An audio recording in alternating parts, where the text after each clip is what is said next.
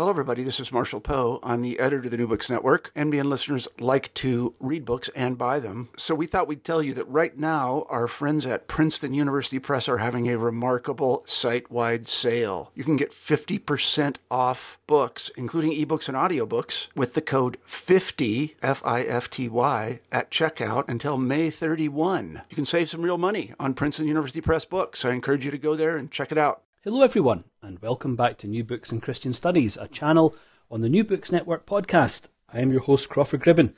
Today, my guest is Dr. Adrian Neely. Adrian is Director of the Doctoral Programme and Professor of Historical Theology at Puritan Reformed Theological Seminary in Grand Rapids, Michigan, USA. Adrian is a prolific author of works on Reformed scholasticism and what we might call the Dutch Puritan movement. And today we're going to be talking to Adrian about his most recent publication, a volume he has edited with Van den Huyck and Ruprecht called Petrus van Maastricht, 1630 to 1706, Text, Context and Interpretation. Adrian, congratulations on the book and welcome back to the show. Thank you, Crawford, for having me on your show. It's always a pleasure to have you come and talk about your work. The last time we spoke, it was about your previous project on Van Maastricht, which was a book called Before Jonathan Edwards. Before we dive into this book, the Van den Huyck and Ruprecht book, could you remind us a little bit about Before Jonathan Edwards and how you used Van Maastricht in that book to talk about the sources of New England theology? Yeah, in my Oxford book, Before Edwards, The Sources of New England Theology, is primarily concerned with the theological sources, the theological background of what we find in the writings of Jonathan Edwards. Over the last 20 years, many publications on Edwards and after Edwards has shaped scholarship. What was missing is to show that Edwards was deeply rooted in Reformed Orthodoxy and Reformed scholasticism, and that these sources have shaped his theology. And although he appropriated that in his own time, and as such, that Edwards can be seen as a transitional figure, but deeply rooted in the Reformed Orthodoxy of the 17th century. Now, that book, the Oxford book that you just mentioned, was not your first publication on Van Maastricht, was it? No. The Oxford book primarily focused on Jonathan Edwards, but I use Maastricht as an example of continuity and discontinuity in terms of theological development between the time of Maastricht and Jonathan Edwards. In my earlier work, 2009, a Brill publication, Petrus van Maastricht, Reformed Orthodoxy, Method and Piety, focuses on that method, particularly the scholastic method and piety, can go together and is very visible in the publication of Petrus van Maastricht, Theoretica Practica Theology, where he really keeps the theory and the practice of theology together. So Petrus van Maastricht is someone who has become very important to you and very important about the way you think about the development of Protestant theology and its evolution, I suppose, through different contexts and in different periods. Before we begin talking about your most recent book, the Van den Huyck and Ruprecht edition that's just come out, could you remind us who was Van Maastricht and perhaps remind us why he matters? Yeah. Well, Maastricht lived primarily in the so-called High Orthodoxy period of the Reformed Orthodoxy from 1630 to 1706. And I see him more and more as a codifying figure of Reformed theology of the 17th century. So on the one hand, I would say he is not unique, but on the other hand, he has some very interesting features. For example, all of the theological loci are addressed exegetical, doctrinal, polemical, and practical. So this fourfold approach to theology, which was present in, say, the Christian theology and Reformed theology of the 17th century, comes together into Maastricht. Secondly, he is more known as the theologian, but in his time he was more known as the philosopher, particularly the anti-Cartesian philosopher, as his philosophical works, which not have been studied that widely yet, were well known not only in the Reformed circles on the continent, but also in the Lutheran and even the Roman Catholic circles. And his philosophical publications were widely used in the polemic against Cartesian thinking.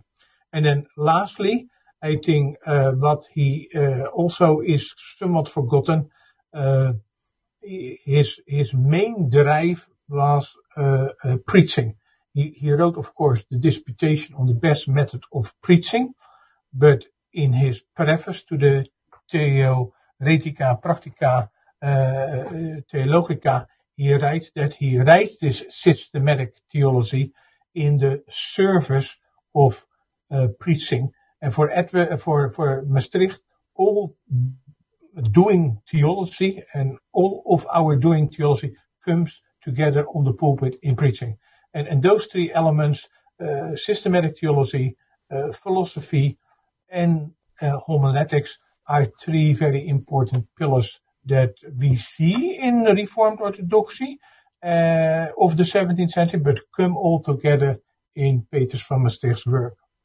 And of course, the essays in this new volume pick up in each of those three themes, don't they? And maybe we'll have a chance to speak about some of those essays later on. But before we do, could we talk a little bit, Adrian, about scholarly context?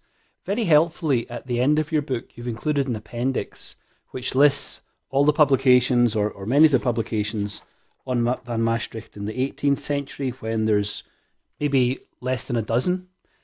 On the 19th and 20th centuries, when there's really only a handful of publications in each century. But then you note that in the 21st century, there are somewhere in the region of a couple of dozen publications already, and we're only at 2020. So what has happened in the field to turn Van Maastricht from being a relatively neglected, perhaps even forgotten figure, to become the centre of so much scholarly activity at the beginning of the 21st century?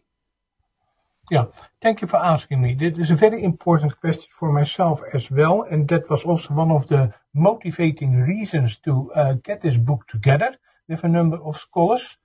Maastricht was kind of widely known because of the quote of Jonathan Edwards, who claimed that in a letter to Joseph Bellamy, he said, Turretin is very nice and is very important, but if you really want to have good theology on exegesis and doctrine, polemic and practice, you go to Maastricht, and he is the best except the Bible. And that is how far Maastricht was known to many, particularly in the Anglo-Saxon world. Not realizing that many in the time of Jonathan Edwards were very familiar with Peters van Maastricht. He was the preferred theologian to go to in the early 18th century in New England. What we anticipated as contributors to this volume, that what we have seen in the scholarship of Turretin, for example, when Turretin was published in the English language, we have seen an enormous increase of attention to Francis Turretin and his theology and his works. And now with the translation and publication of the Theoretica Practica of Maastricht, we anticipated when we started to work on this collection of essays, that a similar trend will be seen in scholarship around Peters van Maastricht. So this book was really put together by a number of scholars to say, okay, anticipating this new wave, let us set some tones, but also let us also show some aspects that really need to be worked on in the future. And Carl Trueman, in his foreword to this publication, has highlighted the importance of doing that, not only showing what has been done, but also to show what should be done in Maastricht research. So in many ways, this book is a roadmap, isn't it? A roadmap that plots out possible journeys through Van Maastricht's work in future scholarship. But before we... In part, yes, but I think it's also a path less traveled because of, for example, take the exegetical work of Peters from Maastricht. What you don't see, for example, in Francis Turretin. Maastricht was an Hebraist, was considered in his time as a Christian Hebraist. He has deep acquaintance with the rabbinic tradition and all his disputations. For example, he has a 7-fold disputation on Isaiah 53. Deeply rooted in rabbinic exegesis. There a lot of work needs to be done, and how that will be shaped over time, that needs to be seen. Yeah, that's helpful to be reminded that so much of this work is exegetical in nature. As we approach the text, Adrian, the first major essay comes from Ryan McGraw, and Ryan is thinking about Van Maastricht's relationship to Reformed scholasticism or to confessional orthodoxy. What is it that makes Van Maastricht distinctive in that context? Well, I think there also the international character of Peters from Maastricht is coming out. Let me go two ways about it. In the first aspect, Peters from Maastricht belongs primarily to the post-Reformation Reformed Orthodoxy era and lesser, and almost, I would say, not immediately to the so-called Dutch further Reformation or the nadere Reformatie. In that regard, he is different than, for example, Herman Witjes, which was well known as a nadere Reformatie figure in his time. Maastricht is, first of all, internationally shaped. I mean, he grew up as German, what we call now Germany, in Cologne, studied in Utrecht, went back to the Cologne area to serve there, served in Gluckstadt in a very international congregation, but then moved to Frankfurt an der Oder, where he was participant of a merger of churches between the Lutheran and the Reformed tradition. And so he was a participant in I would say, a very ecumenical enterprise. Then he goes back to Duisburg, where he studied before, to become professor at the University of Duisburg, which was very Coxean in his conviction, and he participated there. Actually, he says later on in his Theoretica Practica that the Voetian Coxean divisions are unnecessary and should be overcome. He's very ecumenical in that regard. Then he has made a trip to England for English practical theology. So he had a very international outlook. And I think that represents also the character and the depth of Reformed Orthodoxy of the 17th century. This international aspect, this, say, somewhat ecumenical aspect of Reformed Orthodoxy. Now, you mentioned there that famous dispute that takes place in the mid-17th century among many Dutch theologians who line up either behind Voetius or Coxeus. And you tell us that Van Maastricht has a mediating position there, or thinks that these disputes can, in some ways, be brought to a happy and fruitful conclusion. Could you remind us what that dispute was, and also explain to us in what way Van Maastricht thought it could be brought to an end? Well, I mean, to be very brief, Coxeus stands more in, say, an Aristotelian philosophy that he adheres to, very analytical in his exegesis, analytical, grammatical in his exegesis, very traditional view on the covenant, for example, which became one of the issues that the saints in the Old Testament found their complete salvation only when Christ died on the cross, which was more or less in simple terms or simplified terms, Coxeus' position. Fuchsius did see that different. Fuchsius did see the whole issue on the Decalogue, particularly the commandment on the Sabbath, on the Lord's Day. He saw the different as Coxeus, and then also in terms of covenant theology, where Coxeus really developed. He was not the first one, but a more comprehensive federal theology than was done before. And what you see then in Maastricht, he combines. He's a certain aspect of Coxeus, particularly in his covenant theology. He really follows Coxeus, as did, I think, to a certain extent, Herman Witsius as well in his book on the covenants, which has, I think, strong Coxean notions. And on certain aspects, he adheres and follows Fuchsius, for example, on the Decalogue and on the issue of the saints, under the Old Testament, he follows more Fuchsius. But so he tries to go via media his own way by benefiting from Fuchsius' interpretation and as well Coxeus, particularly in federal theology. And therefore I think that is also one of the reasons why he became extremely popular in New England, of this adherence of federal theology, which was very prominent in the theologians of the 18th century of New England. That's fascinating. One of the other chapters that really jumped out at me in this volume was the chapter by Jonathan Beeke, who suggests that Van Maastricht's political theology requires us to reconsider some of the arguments that have been made about so-called two kingdoms theology. Can you explain to us perhaps why Jonathan Beeke's chapter is so important in that regard? Yeah, I was very fortunate to have Jonathan Beeke in the group to work on this topic. Jonathan defended his own doctoral work on the twofold kingdom of Christ last year at the University of Groningen, and his work will be published later this month by Brill.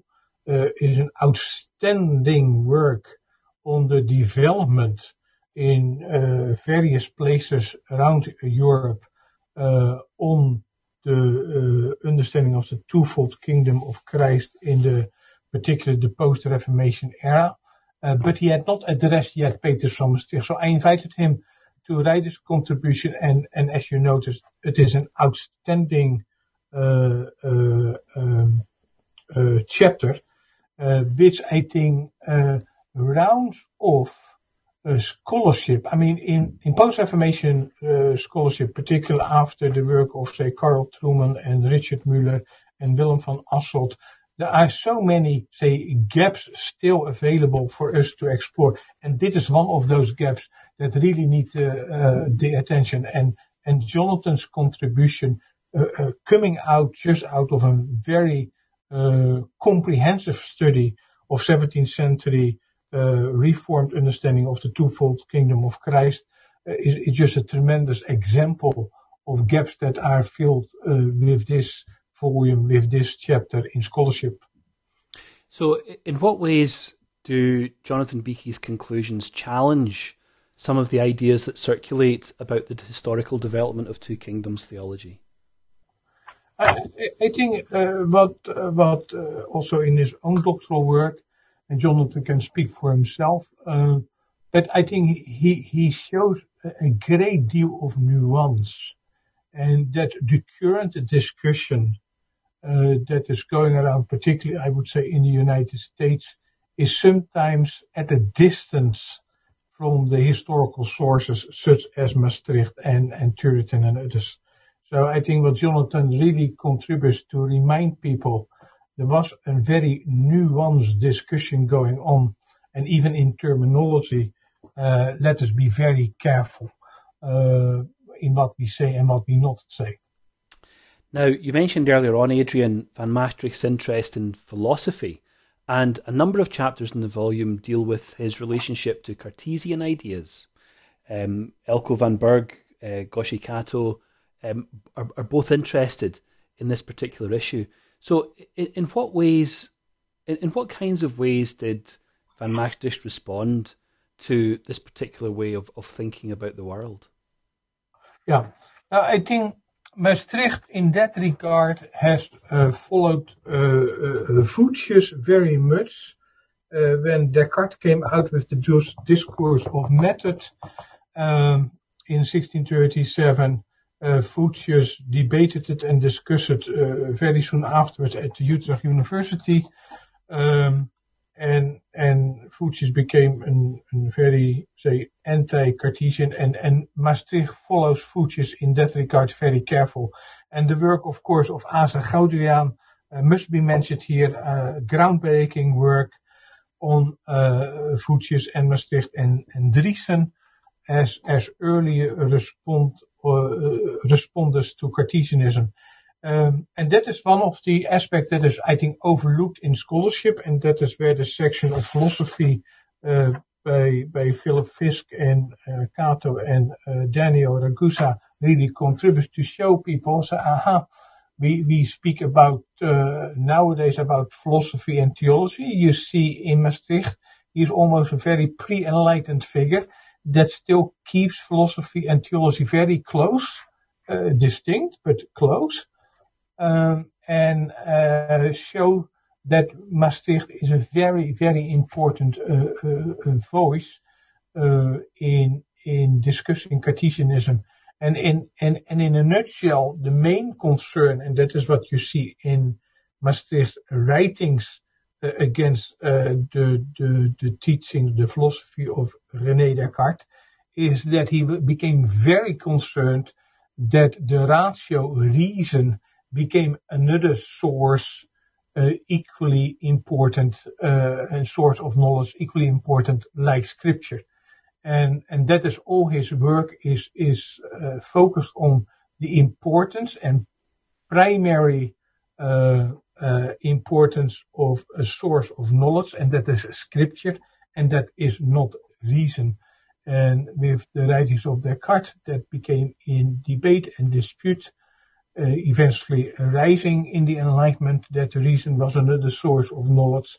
Maastricht, following, I think, Voetius, although with his own accents, maybe Maastricht worked out the vision of Voetius, was really concerned that the status of scripture was undermined by elevating reason as a source of knowledge.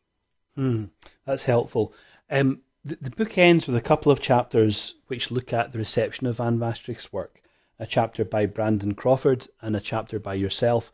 Interesting that both of these chapters take us into New England, which was, of course, the subject of your earlier work in Before Jonathan Edwards that we talked about in this podcast, I think last year, or maybe it was the year before. Brandon Crawford writes about the way in which Van Maastricht's work was contributing to discussions about Sandemanianism in New England, and you're interested in discussions of his work or translations of his work into Dutch. In what ways do later 17th, 18th century readers respond to Van Maastricht, and what kind of legacy can we see him having in these chapters on his reception? Yeah. I think these are just two chapters that aim to highlight the importance of reception research, whereby in this case of Brandon Crawford's contribution highlights that Maastricht was a widely respected theologian in his time by multiple parties, and can assist to mediate conflicts.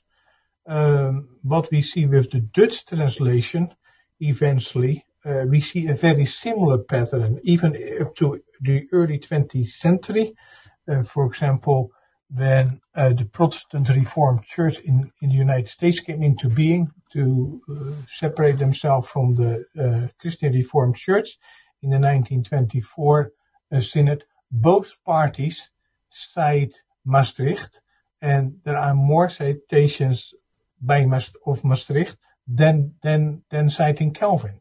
It's a very interesting aspect, but I can also point to 1953 in the Netherlands. There was a debate in some Reformed churches. Both parties appealed to Maastricht. And that is his very interesting position. When there are those particular theological conflicts, parties go to Maastricht and consult them and cite them in I think in their support then. But he has this interesting role. So on the reception research, I think is a very important aspect for scholarship to be considered, and that is one of the ways people can think about to do that reception research.